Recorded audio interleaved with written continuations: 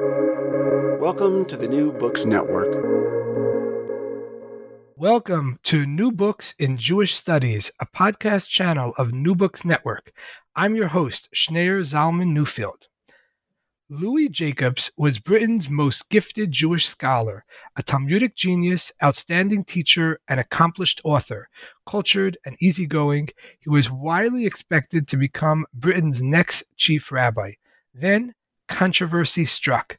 The chief rabbi refused to appoint him as principal of Jews College, the country's premier rabbinic college. He further forbade him from returning as rabbi to his former synagogue, all because of a book Jacobs had written some years earlier, challenging from a rational perspective the traditional belief in the origins of the Torah, the Jewish Bible. A prolific author, Louis Jacobs won the heart and affection of the mainstream British Jewish community. In Reason to Believe, The Controversial Life of Rabbi Louis Jacobs, published by Bloomsburg Continuum in 2021, Harry Friedman tells a dramatic and touching story of Louis Jacobs' life and of the human drama lived out by his family, deeply wounded by his rejection.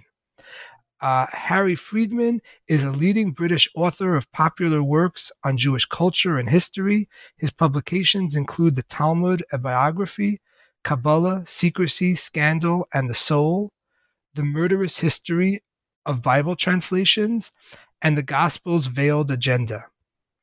He has written for The Guardian, Jewish Chronicle, Jewish Quarterly, Judaism Today, and contributed to the Encyclopedia of Modern Jewish Culture. I'm so glad his book has brought him to our program today. Welcome. Hi, Schneur. Thank you very much for inviting me. Really good to talk to you. Okay, so before we get started, I should just, in the spirit of full disclosure, I should just mention that the book, the famous controversial book that Louis Jacobs wrote that caused this whole dramatic sequence of events, actually had a profound effect on my own life as someone who grew up in the Hasidic, ultra-Orthodox Jewish community in New York and was grappling with questions of the divinity or the divine origin of the Bible. Reading Louis Jacobs' book really helped encourage me to think more expansively on the divine origins of the Bible. So I'm especially pleased to be having this conversation with you today. Great. Well, I mean, I was also profoundly affected by Louis Jacobs. I grew up, I knew him all my life. My father and he were children together in Manchester. Manchester is a city in the north of England, the city with the second largest Jewish population in Britain. And they grew up together. They went through the Mizrahi youth movement together. The Mizrahi youth movement was the Zionist youth movement I'm talking about during the Second World War period. They were very heavily involved in education and hachshara, in preparing refugees. There were many German Jewish refugees in Britain at that time, and preparing them for eventual aliyah to Israel. That was the Mizrahi movement, and they were together in that movement, together with Louis Jacobs' wife Shula, and with my mother. So that was the environment I was born into, and I obviously I didn't know him until I was born, but I knew him all my life, and I'm a very, very good friend of his family, of his children and grandchildren. Now, I've also, and the other reason why I've got a very close connection to him, is that I was for some years the chief executive of the British Masorti movement. Masorti is the UK equivalent of the conservative movement in the States. And Louis Jacobs was conservative Jewish movement. I'm sorry, just for listeners who are not familiar with all of this inside lingo, there's a strange locution in a strange language in American Jewish denominationalism that one of the liberal Jewish denominations is referred to as the conservative movement in America, and the Masorti is a sort of equivalent of this liberal form of Judaism in Great Britain. And it's called Masorti rather than Conservative because we also have a political party called Conservative. So in order to avoid any more confusion, as if there wasn't enough already, they use the Hebrew name Masorti, which translates as traditional. Now, Louis Jacobs was always regarded as the founder of Masorti. He wasn't the founder of Masorti, and he didn't want to be seen as the founder of Masorti, but it was set up in order to promote his teachings, and he was regarded very much as the sort of the spiritual head of the organization, although he denied ever founding it and, well, more than denied it, rejected founding it, but he always fought on its behalf when it got into controversy, as it did several times with the Orthodox world. So anyway, I knew Louis Jacobs all my life. I regarded him as my rabbi. He was the sort of person you could ask any sort of question to. And he always had a halachic answer, and it was always a correct but liberally minded halachic answer. And apart from all that, he was a charming man who was a polymath. He could talk to you as easily about a page in the Talmud, which he knew he could picture it. He could tell you where on that any page a word was. But he could talk to you just as easily about the latest movie in the cinema or about a Shakespeare play. His granddaughter told me that when she was studying calculus, the mathematical discipline of calculus, he went off and learnt it just so he could have conversations with her. So he was an incredible brain. Right. So just to step back a little bit, could you tell us a little bit about Louis Jacobs' biography? When was he born? Where was he born? Okay. Just to kind of set the stage for us. Of course. So he's born in July 1920. He's born in Manchester. Manchester is, as I said, a northern town in Britain. The Jewish community in Manchester in those days was very much a working class community. They were, they were as bright as any other Jewish community, but they didn't have the money to get on. So his father, who really should have been a scholar, worked in a raincoat factory, and his mother taught him English literature. She used to read long poems to him and taught him sort of everything about English literature, but they were a working class family. They didn't have very much money. And Louis Jacobs was expected to be apprenticed to go into the printing trade when he left school at the age of 14 or 15. That's what he was born into. And shall I give you his whole life story now, or do you want to do that just a little bit of his his younger years? I'm curious, how religious was he, given that he became this very, a figure of rabbinic, as a rabbi? Was he especially religious growing up? Was his family especially religious? Okay, so he was what we would call a traditional English Orthodox Jew, which is not the same as an Orthodox Jew today. In other words, they would go to shul, to synagogue every Saturday morning. He would put on tefillin, the prayer boxes, every morning and say his prayers.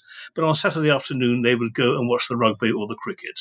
They had a relaxed attitude towards their Judaism. They were traditional, but they weren't what we would call fully Orthodox today. But because they were traditional, he went to Cheder, to Hebrew school, several times a week after school. And it was the Hebrew school that he went to which set him off on his journey towards becoming a rabbi. He went to a school, a Cheder as it's called, run by a man called Rabbi Balkin. Now, Balkin at the age of 19 opened this school. It was an after-school club for children where he taught them Judaism, but they also played table tennis and pool, and it was a club. And he ran this school for 60 years. I have friends who went there, and this I'm talking about a generation after Louis Jacobs. Balkin, by all accounts, was the most inspirational teacher. And he recognized that Jacobs had something about him. He had an intellect which needed to be nurtured, and he had a passion for Judaism which could be drawn out. So he encouraged Jacobs at the age of 13, after his bar mitzvah, to leave the Cheder and to go to the Manchester Yeshiva, the advanced college for Talmudic study, still studying at school, but going to the Yeshiva after school and learning Talmud. And by the time he got to the age where he was expected to leave school and be apprenticed to be a printer, the rabbis at the yeshiva said to his parents, he's got to stay here, he's got to learn. His parents weren't happy about this at all because they needed the money. They needed the income that he would be earning. But by this time, they recognized that he had a flame inside him. He was not going to give this up, and they agreed that he should stay at yeshiva. So he stayed there until he was 18, 19, at which point he felt that he could learn nothing more. If I could just stop for one moment, since it's already been mentioned, and I'm sure it will come up again, the term the Talmud. If you could just tell the listeners very, very briefly what the Talmud is for those who are not familiar with it.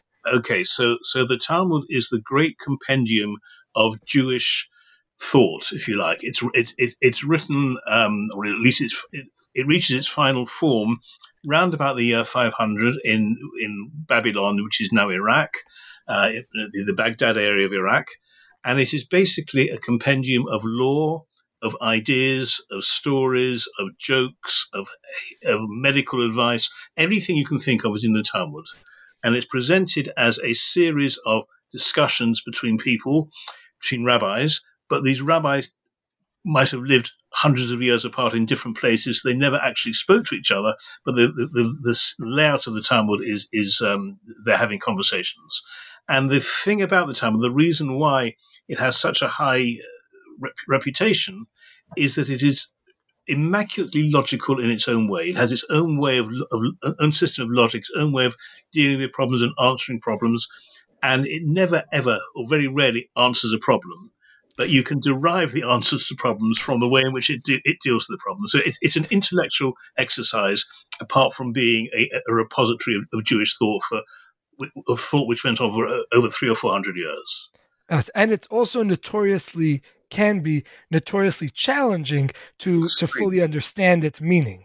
Extremely challenging, and it is huge. It is millions of words, and Talmud students play a game where they put a pin through the Talmud and they will tell you, without looking, what page and what word that pin has touched.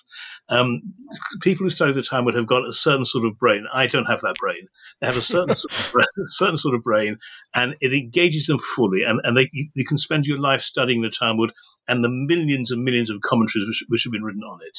So, to be a Talmud scholar is you need a certain sort of intellect. And to be a great Talmud scholar, you need a great brain as well. Right. And this is a text from, as you said, that was compiled around 500 CE. So this is quite an old text that still finds meaning and significance for many, many Jews around the world. Okay. Yeah. And so with that... It is the basis of... I mean, the Bible is the primary Jewish text, but the Talmud is the place you go if you want to know the answer to something. And certainly Rabbinic Judaism is predicated on the Talmud. Right. So with that under our belt, you were saying that Louis Jacobs entered the Manchester Yeshiva. Well, what was the kind of the culture of that yeshiva, and how did it impact his own religious thinking and behavior? Okay, so the culture of that yeshiva was, I don't know how many students were there, but they were all, apart from him, they had all come from the ultra-Orthodox world. They all were born into a world where they knew they would go and study in that yeshiva, and they would all become rabbis or educators or play some sort of liturgical or pastoral role within the ultra-Orthodox community.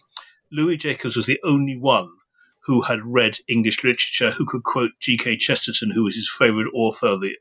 Chesterton was a Victorian vicar who wrote mystery stories, but had a very theological side to his stories.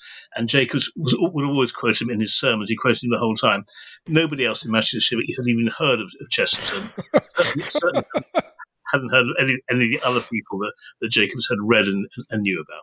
So he's in this very different environment. Of course it touches him. He says in his autobiography that he became something of a religious prig. He became ultra religious, and he was difficult at home because he wouldn't eat the food, and all the sorts of things that newly religious people do.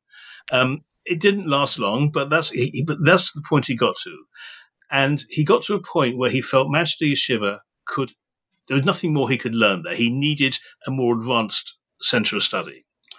Now, it just so happened. Oh, I must tell you something before I get onto this. When he left Manchester Yeshiva, he had an option of going to Lithuania to study in the great yeshiva in Telz. Now, Telz was the town where his father's family had come from. His father's family were not a rabbinic family, but they'd come from Telz. He felt a connection to Telz, and he wanted to go and study in the Telz yeshiva.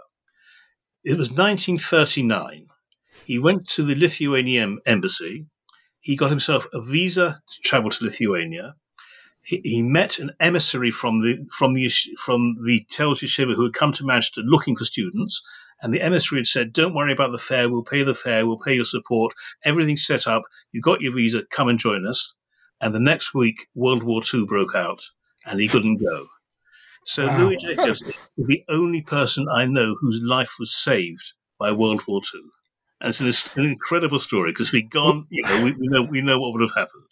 Sure, so, of World War II breaking out. Yes, yeah, but he didn't go. He didn't go, and his life was saved. And it's an incredible story. But he always regretted not having that opportunity. Because what he really, really valued was the Eastern European way of studying the Talmud. It is a method which is quite unique to that time and place, and he wanted to learn much more about it, and he missed that opportunity. So instead, this is now, within a few months, in fact, it had started happening already, they were bringing over refugee rabbis from Europe to Britain, among whom were some very, very high-powered, very intellectual figures, including Rav Dessler, who was one of the great rabbinic figures of mid-20th century Orthodox Jewry. And there was a guy in Gateshead, which is a town even further north of Manchester, almost in Scotland, who set up a kollel, a school or a club, if you like, of advanced study, and invited these German, not just German, but Eastern European rabbis to come and study there. And he invited Louis Jacobs. So Louis Jacobs was the only one in this. First of all, he was much younger than all the others. He was the only one for whom English was his native language. He was the only one, again, who had read English literature. He was completely fish out of water, but he loved it. And he always knew he was different. But Rav Dessler described him as an Eloi. An Eloi is a Talmudic genius. And Rav Dessler wrote in one of his books, there is a man in Manchester, this is, looking hindsight, who is the cream of the cream. He's destined for great things. That passage has been taken out of the latest editions of Rav Dessler. Oh my God.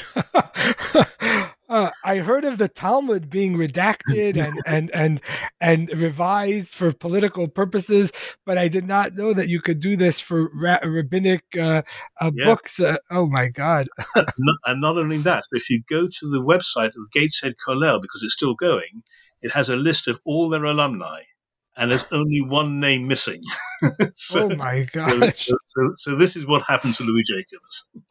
Oh my God! Well, wow! We really have to get into all this.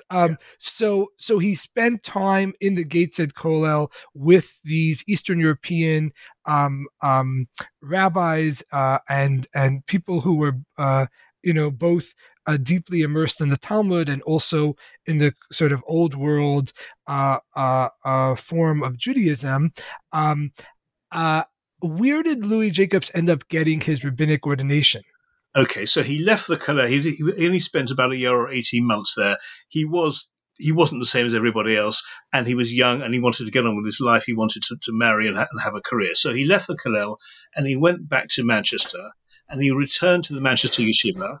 But he returned as a much more advanced student, and he received his ordination at the Manchester Yeshiva.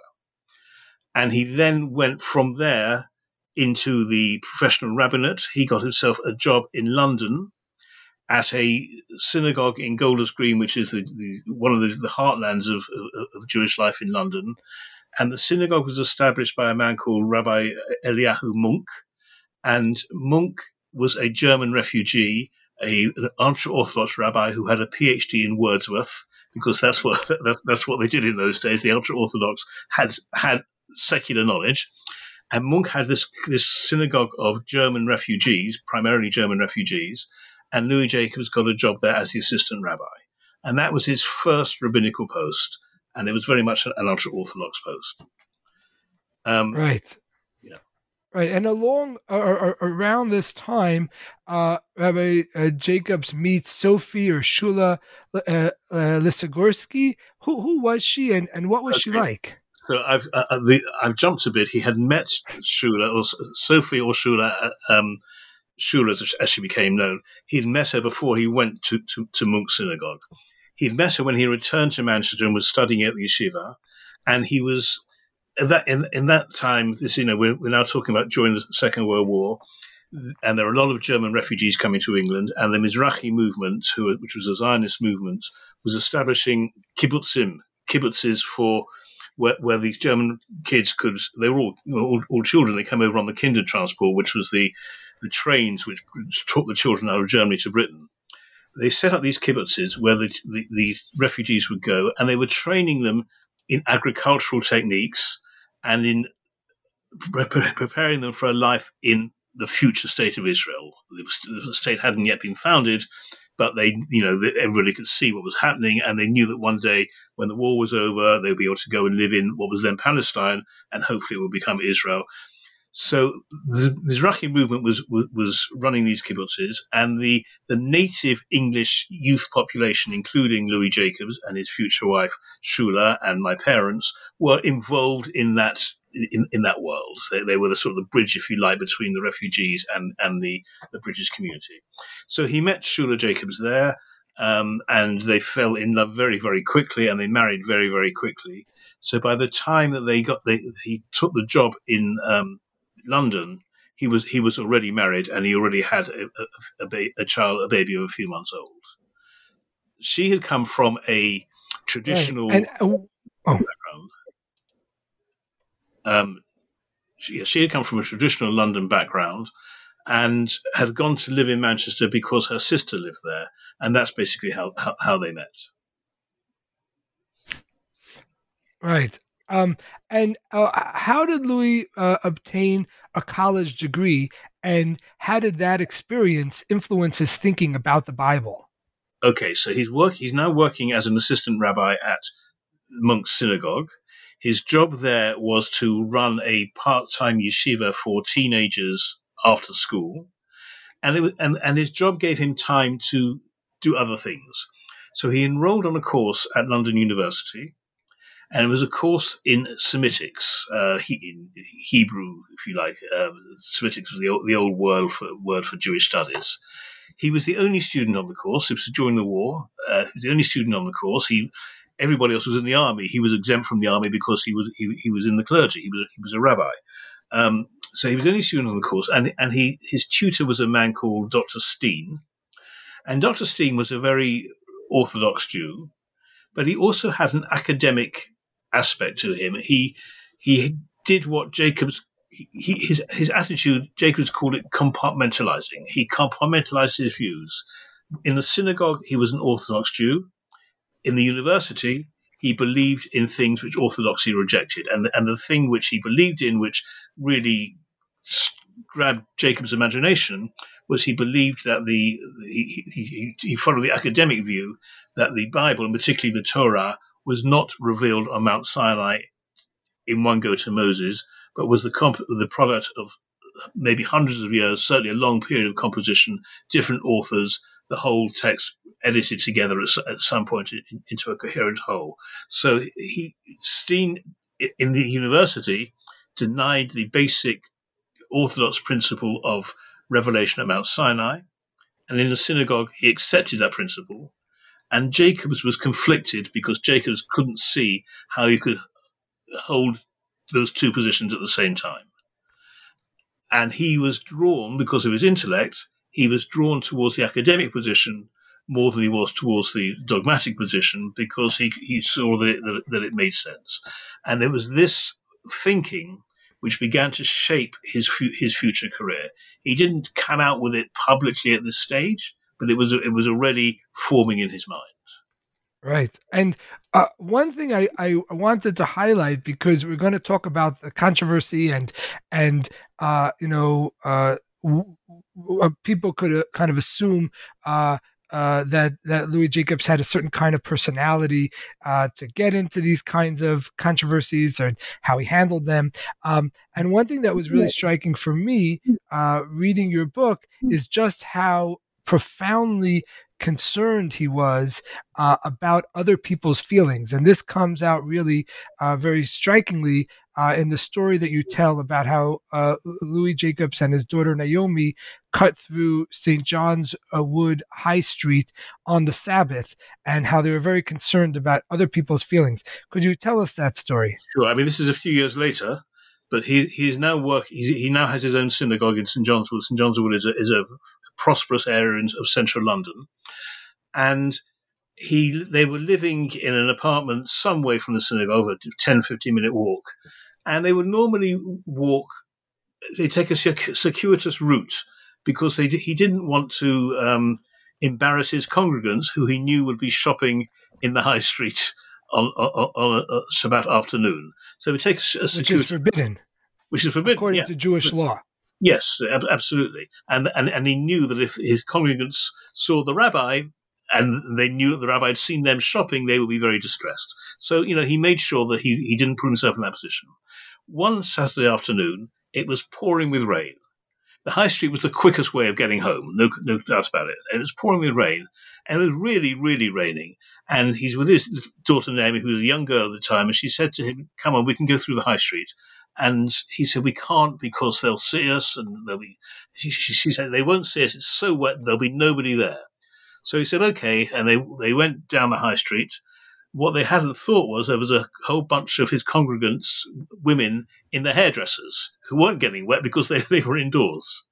And he didn't realize at the time. And then when he heard the next day that how embarrassed they were, they'd seen the rabbi, and the rabbi must have seen him in the hairdressers, he was mortified. But that was his attitude, was to never put anybody in a position where they might be embarrassed. Right. And so just to skip ahead a little bit in his Louis' biography, eventually he becomes appointed as the rabbi of the New West End synagogue in 1953. Could you tell us a little bit about the ethos of that synagogue, and who are some of the prominent members of the synagogue? Okay, so this is the big crossroads in his career.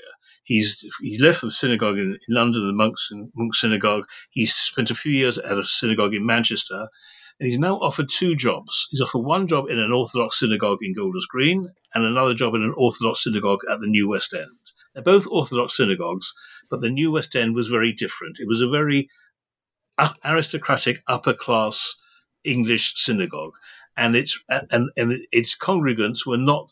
They were very intelligent, very educated people, but they weren't necessarily Jewishly learned.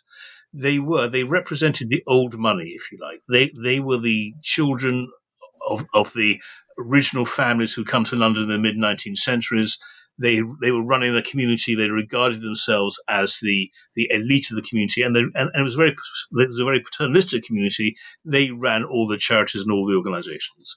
They included the Rothschilds, the Samuels. Lord Samuel was the first governor of Palestine under the British Mandate.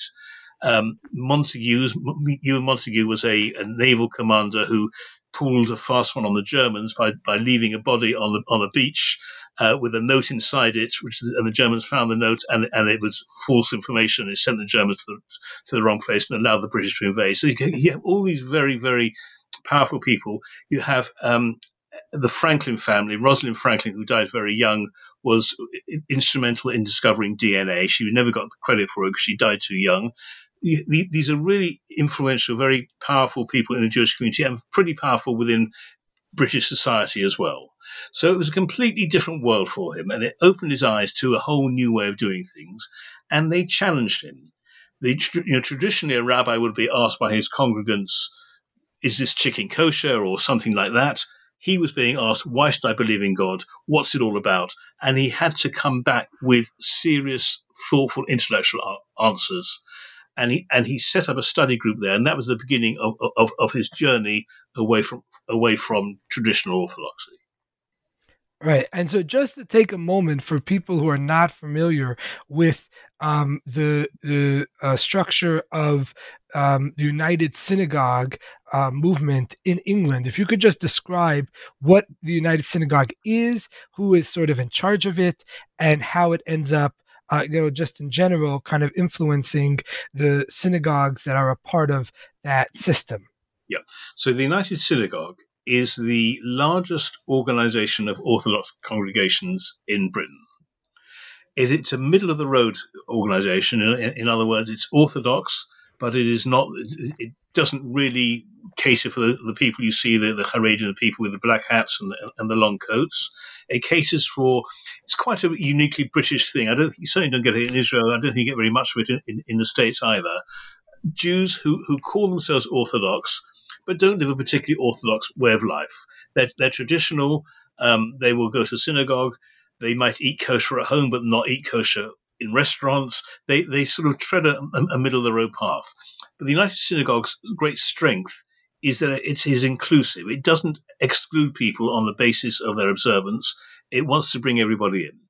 So it is a federation of synagogues. They're all under the same umbrella. And it was formed in the 19th century, and it was modelled on the Church of England. In those days, the Jews in Britain wanted to be seen as British. They wanted to fit in. They wanted the British to accept them. So when they were setting up their synagogue structure, they modelled it on the Church of England. The Church of England, which is also a uniquely British thing, is headed by the Archbishop of Canterbury. The Catholic Church is headed by the Pope. The Church of England is headed by the Archbishop of Canterbury. And the United Synagogue modelled itself on the Church of England and appointed a chief rabbi who was the Jewish equivalent of the Archbishop of Canterbury. The chief rabbi had 3 other rabbis who were his bet din, his court. Now, in most Jewish communities, the bet din, the court, is the decisor, and no rabbi ranks above the court. In Anglo Jewry, the chief rabbi ranks above the court, the bet din, and it's a very hierarchical system. In Britain, for until the 1960s, I think, or even the 70s, the chief rabbi was the only rabbi. All the other rabbis, even if they had ordination and were not allowed to be called rabbis, they were called reverends. So you had this very, very English, very structured way of doing things. And the New West End Synagogue was part of the United Synagogue. So Jacobs at the New West End Synagogue was employed by the United Synagogue, and he was under the authority of the chief rabbi. And the chief rabbi ran a fairly tight ship. And when for example, Jacobs was seen he was seen at a bar mitzvah party in a non-Jewish hotel in Claridge's, a very posh hotel in central London. His congregants were having a bar mitzvah party at Claridge's. Jacobs felt he should go to show his face. He didn't eat there. He wouldn't eat there. It wasn't kosher. But he was seen there, and he was hauled in front of the chief rabbi to explain himself. So this doesn't happen in other communities. This is very much a part of the Anglo-Jewish story, but it is central to understanding what happened to Louis Jacobs. Absolutely. So Jacobs ends up publishing the book that launches this the controversy we're going to talk about, the title of which was "We Have Reason to Believe." When did he publish it, and what was the character of the book? Okay, so the book is published in 1957, and it is based on discussions that he's had with his synagogue study group. He's been meeting with the study group. They're discussing theology, they're discussing intellectual questions, and somebody in the study group says he should publish this. So he publishes the book, and it's only a small book, and most of his is completely conventional. It doesn't raise any eyebrows at all, apart from one chapter where he challenges the Orthodox view of revelation, and he talks about the Torah being a composite work composed and edited over a period of time. And that book, it wasn't controversial in his synagogue. It wasn't controversial in the minds of many people, and it had no impact at all when it came out. Not very many people read it. British Jews don't read those sort of books very often. Not many people read it. Any rabbi who read it didn't think very much of it. He was, quite comfortable with that view, and so the book would have just sunk like a stone had it not been for the next step in Jacob's career. Right. And that next step has to do with him being appointed as the moral tutor in Jews College in 1960. What is Jews College, and how did it come about that he was appointed as the moral tutor there? Okay, so Jews College was the premier, probably the only rabbinic training academy in centrist British orthodoxy. It's where any English or Scottish person who wanted to become a rabbi went to train. This is in the days before they were training in Israel, they're training in England, and they're training at Jews College. Now, Jacobs was fundamentally an intellectual, and his powerful friends at the New West End felt that one day he should be the chief rabbi. He should have this position equivalent to the Archbishop of Canterbury, and that his route to get there would be by becoming principal of Jews College. It was an idea which appealed greatly to Jacobs, because what he wanted was not to be chief rabbi, but to be the head of an academic institution, and Jews College was exactly the right institution for him.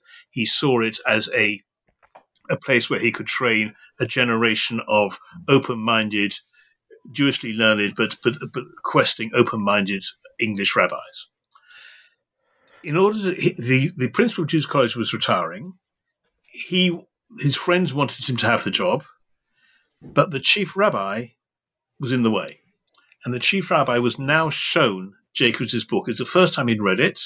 And the gentleman who showed it to the chief rabbi, who was a lovely man and actually was tried very hard to stop the controversy erupting, but couldn't manage. He said to the chief rabbi, Rabbi Brodie, look, you should read this book. And he underlined the passages in red which he thought Brodie should pay attention to. And Brodie read the book and said, this man cannot be the principal of Jews College. Now, his friends in the New West End were sufficiently powerful, the chief rabbi couldn't completely get away with that. They could get him into Jews College, they just couldn't get Jacobs in as principal. So they created a post for him called moral tutor, which had never been there before, and nobody really knew what it was going to be. But the idea was he would go there, he'd work there for a couple of years, by which time the chief rabbi would have come round in his thinking and would allow Jacobs to take the job of principal. So he went in as moral tutor, and he gave up his pulpit at the New West End in order to do this job. So he's now doing what he wanted to do, which was to be teaching in an academic institution. He's teaching rabbis, and he's hoping that sooner or later he's going to be appointed principal of the college. So at the end, all of these machinations do not work out, and he is not appointed principal of that institution when the one who is occupying that position, Dr. Epstein, retires. Why not? Why wasn't he appointed to the principalship at that point? Okay, so this is part one of what became known as the Jacobs Affair. He's working in the college as the moral tutor. The chief rabbi has read his book. The chief rabbi had said when he came into the college he won't be appointed as principal, and the chief rabbi did not change his mind. The chief rabbi dug his heels in and said he's not going to be appointed principal, and he may have got away with it had it not been for a man called William Frankel.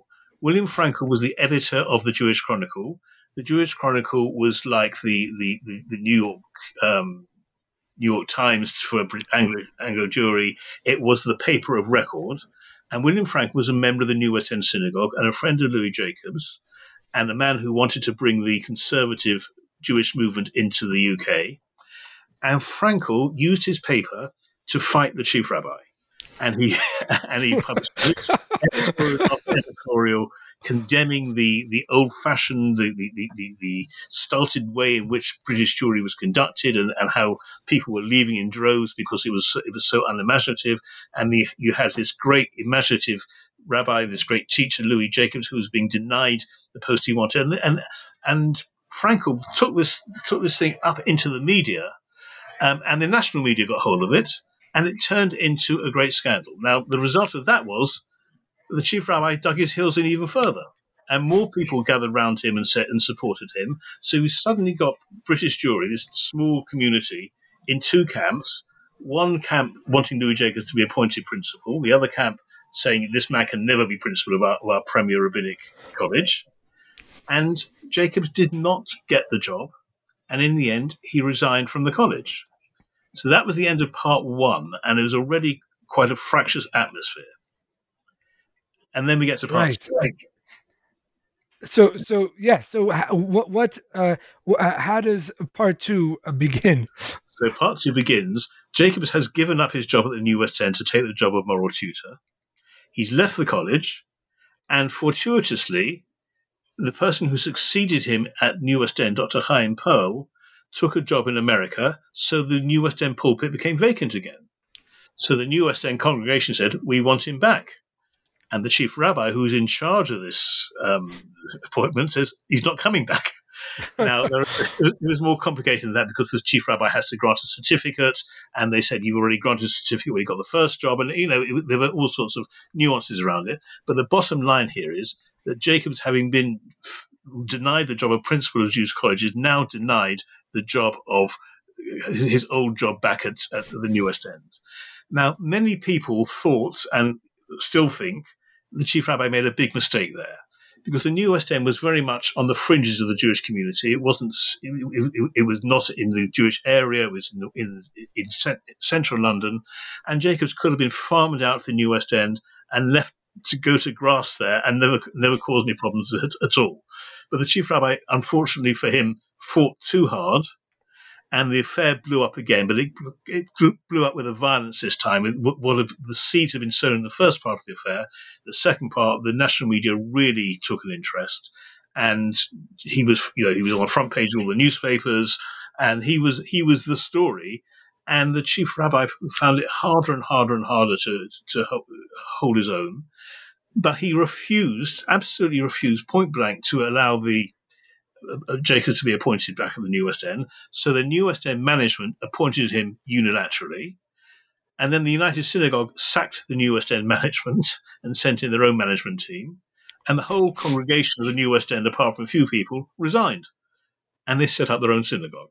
And that was the Jacobs affair. You never had a whole Jews are very good at rows. We're always having rows. We enjoy rows. You never had a whole congregation resigning en masse because of this. And the irony is, I have no evidence for this except from talking to people. The reason they resigned was not because they agreed with Louis Jacobs' theological position. They didn't really care about theology. They resigned because Britons do not like to see the underdog getting a beating. And Louis Jacobs was the underdog, and they supported him, and they resigned to support him. And they went off and he set up his own synagogue. Right. And speaking of all the publicity that the Jacobs affair received, as you mentioned, in the mainstream non-Jewish press, London Times or what have you, were covering this story as a major story. Looking back at it from our vantage point today, what do you think caused this story to get so much attention in the mainstream British press, and eventually even the American mainstream press were covering it? What was it about the story or about the Times that fed into this attention? Okay, so we're talking about the 1960s. The 1960s is a time of radical change across the Western world. I think the main reason why the story, why the media picked up the story, was because it was unusual. The Jewish community did not make the headlines very often. If it did make the headlines, it was because of one or two people who were wealthy or had done something wrong, and so it was here now and again you would get a story about a Jew. You didn't get a story which gave you an insight into the workings of the Jewish community, and I think people were genuinely interested in that. And particularly because it was a battle between an underdog and authority. And the 1960s was a time when the world was rebelling against established modes of authority. So I think it just fitted in with the zeitgeist.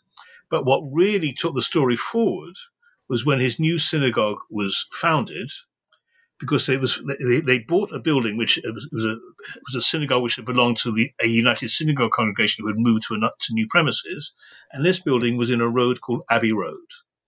Now, Abbey Road was where the Beatles recording studio was. This is the time when the Beatles were at their peak. We're talking about 1964. The Beatles were at their peak. Abbey Road. I live around the corner. I know this well. There will be crowds of teenage girls outside the Abbey Road studios every night, screaming at the Beatles or whoever was recording there. It was the trendy street in London, and Louis Jacobs, this now media rabbi, has just established a synagogue 100 yards up in Abbey Road. So it was tailor made for the media, and it reached its peak when tragically the Beatles manager Brian Epstein died.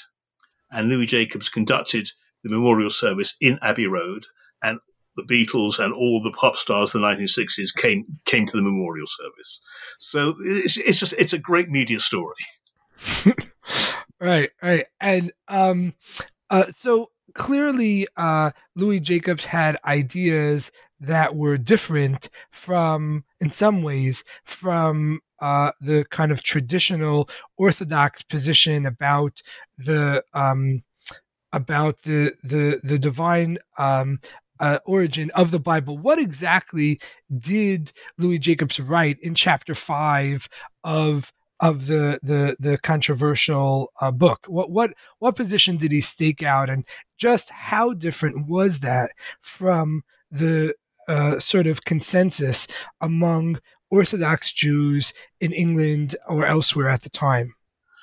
It wasn't that different. So the position he staked out was that the Torah was not, the 5 books of Moses, was not revealed on Mount Sinai, but was a composite work written by human hands. He never denied, the Orthodox phrase is Torah from heaven. He never denied that the Torah came from heaven. He used to say it all depends on what you mean by the word from.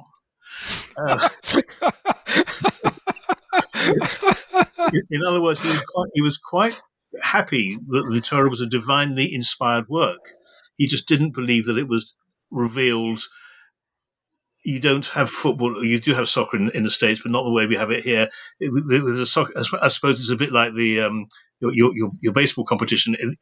In the soccer cup final, the captain of the winning team goes up the steps, receives the cup from the Queen, holds it above his head, and Louis Jacobs said that's the Orthodox view of how the Torah was given to Moses. He went up the mountain, he got the Torah, and came down. He says it wasn't like that. It was a composite work written over time.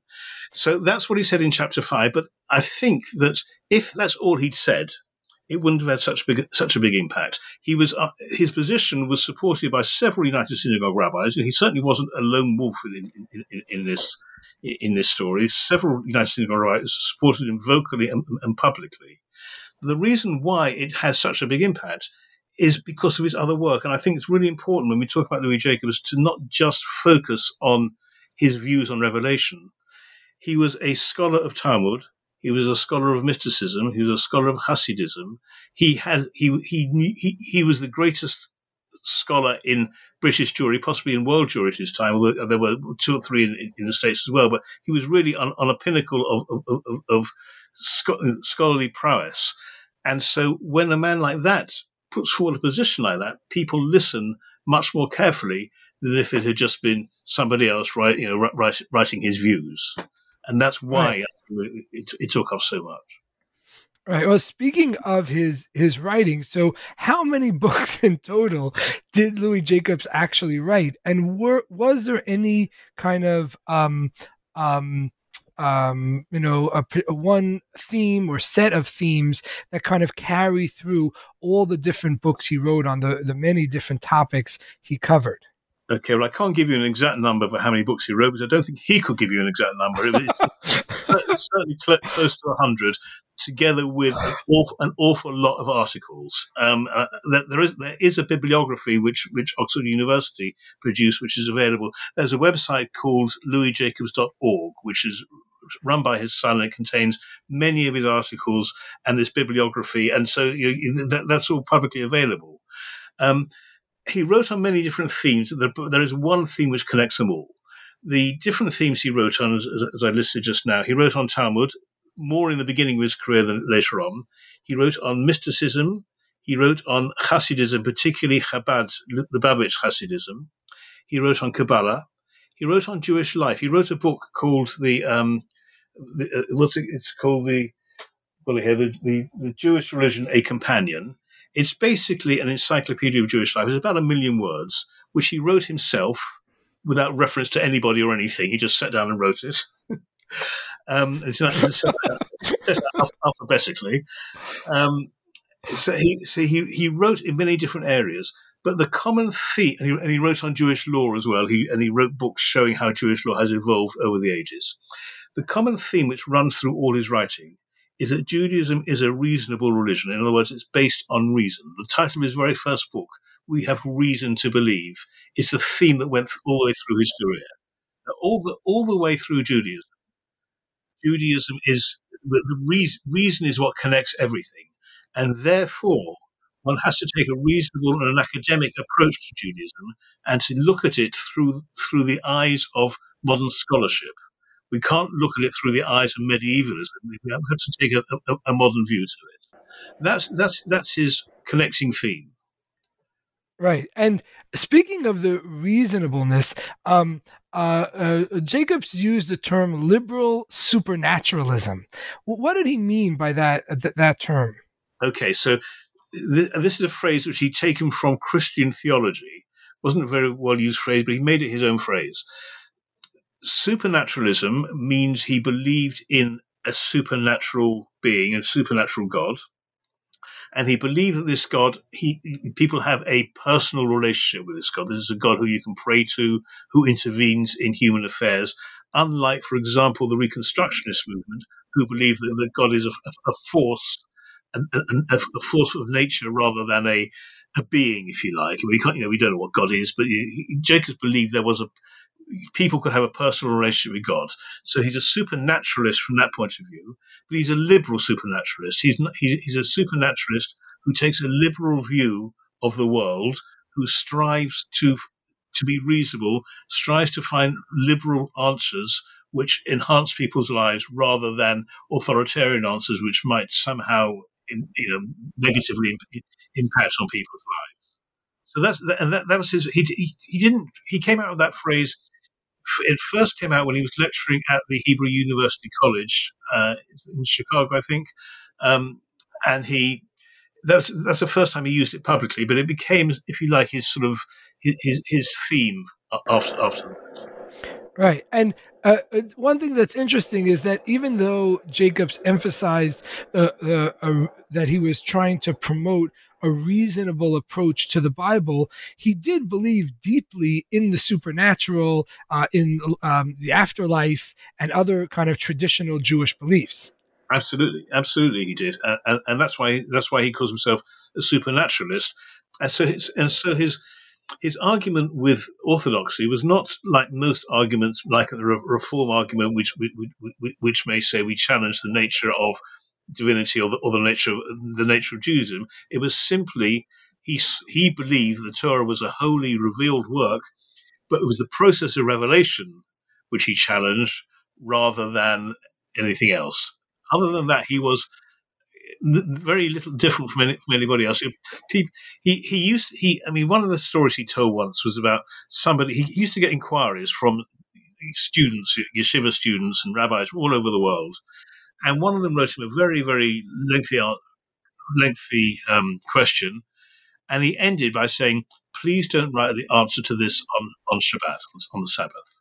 And Louis Jacobs was deeply hurt by that, by the fact that anybody could believe that he wasn't observant, and he was more observant. I mean, obviously his observance was reasonable, was logical, but he did things which most modern Jews don't do today. So, for example, in Israel, when it was a festival, he would keep 2 days, even though today most Jews, even Orthodox Jews, only keep 1 day in Israel and 2 days in the diaspora. So he was an Orthodox Jew. He just differed on this question of revelation.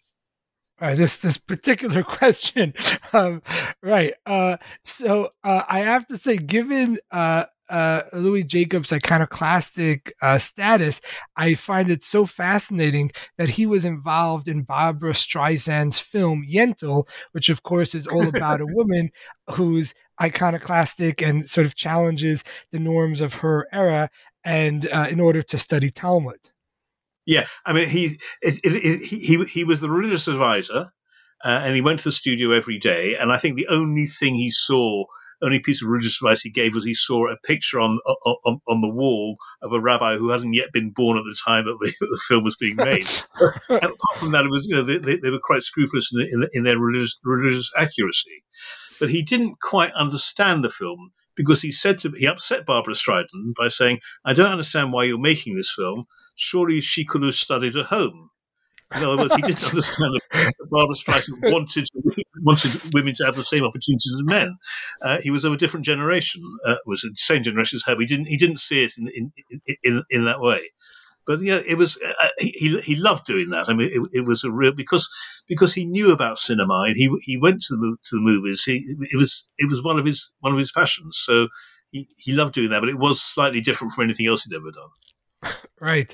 Well, before we conclude, I'm wondering what you think are the long-term effects of the Jacobs affair.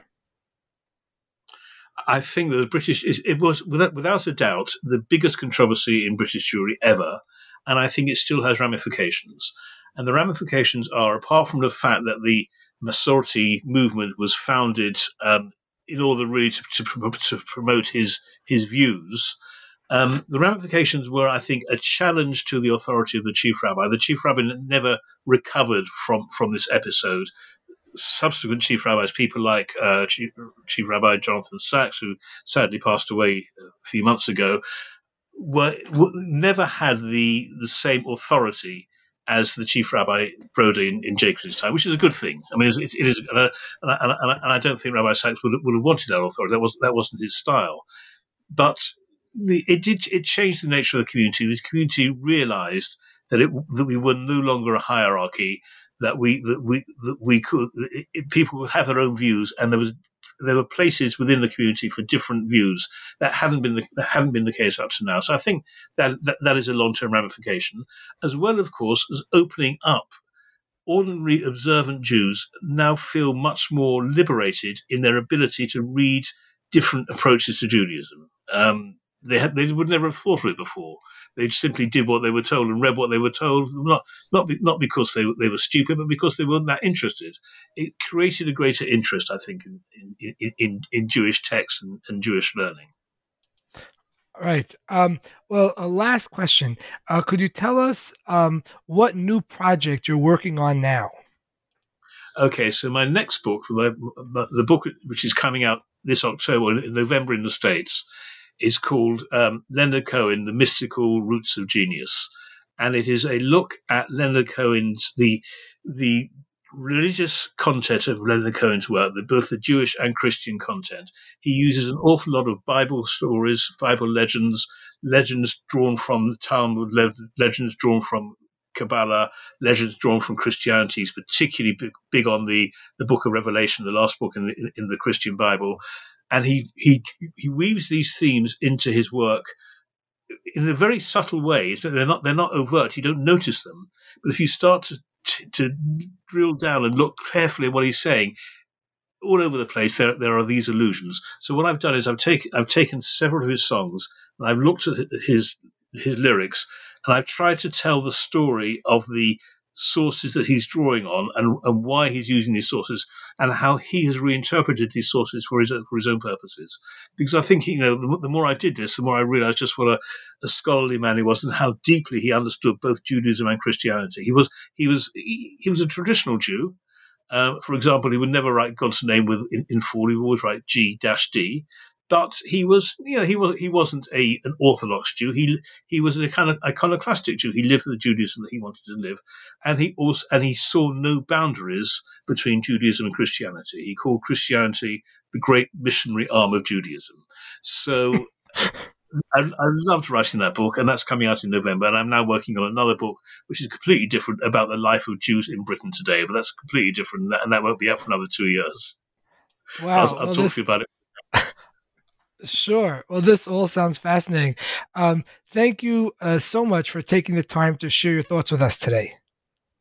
No, really, I'm so grateful that you invited me. Thank you so much for inviting me to come and talk to you. It's been really enjoyable and great to talk to you, and great to relive rewriting that book, which is now 18 months behind me. So I wrote it 18 months ago. It's great to relive it again. Thank you ever so much.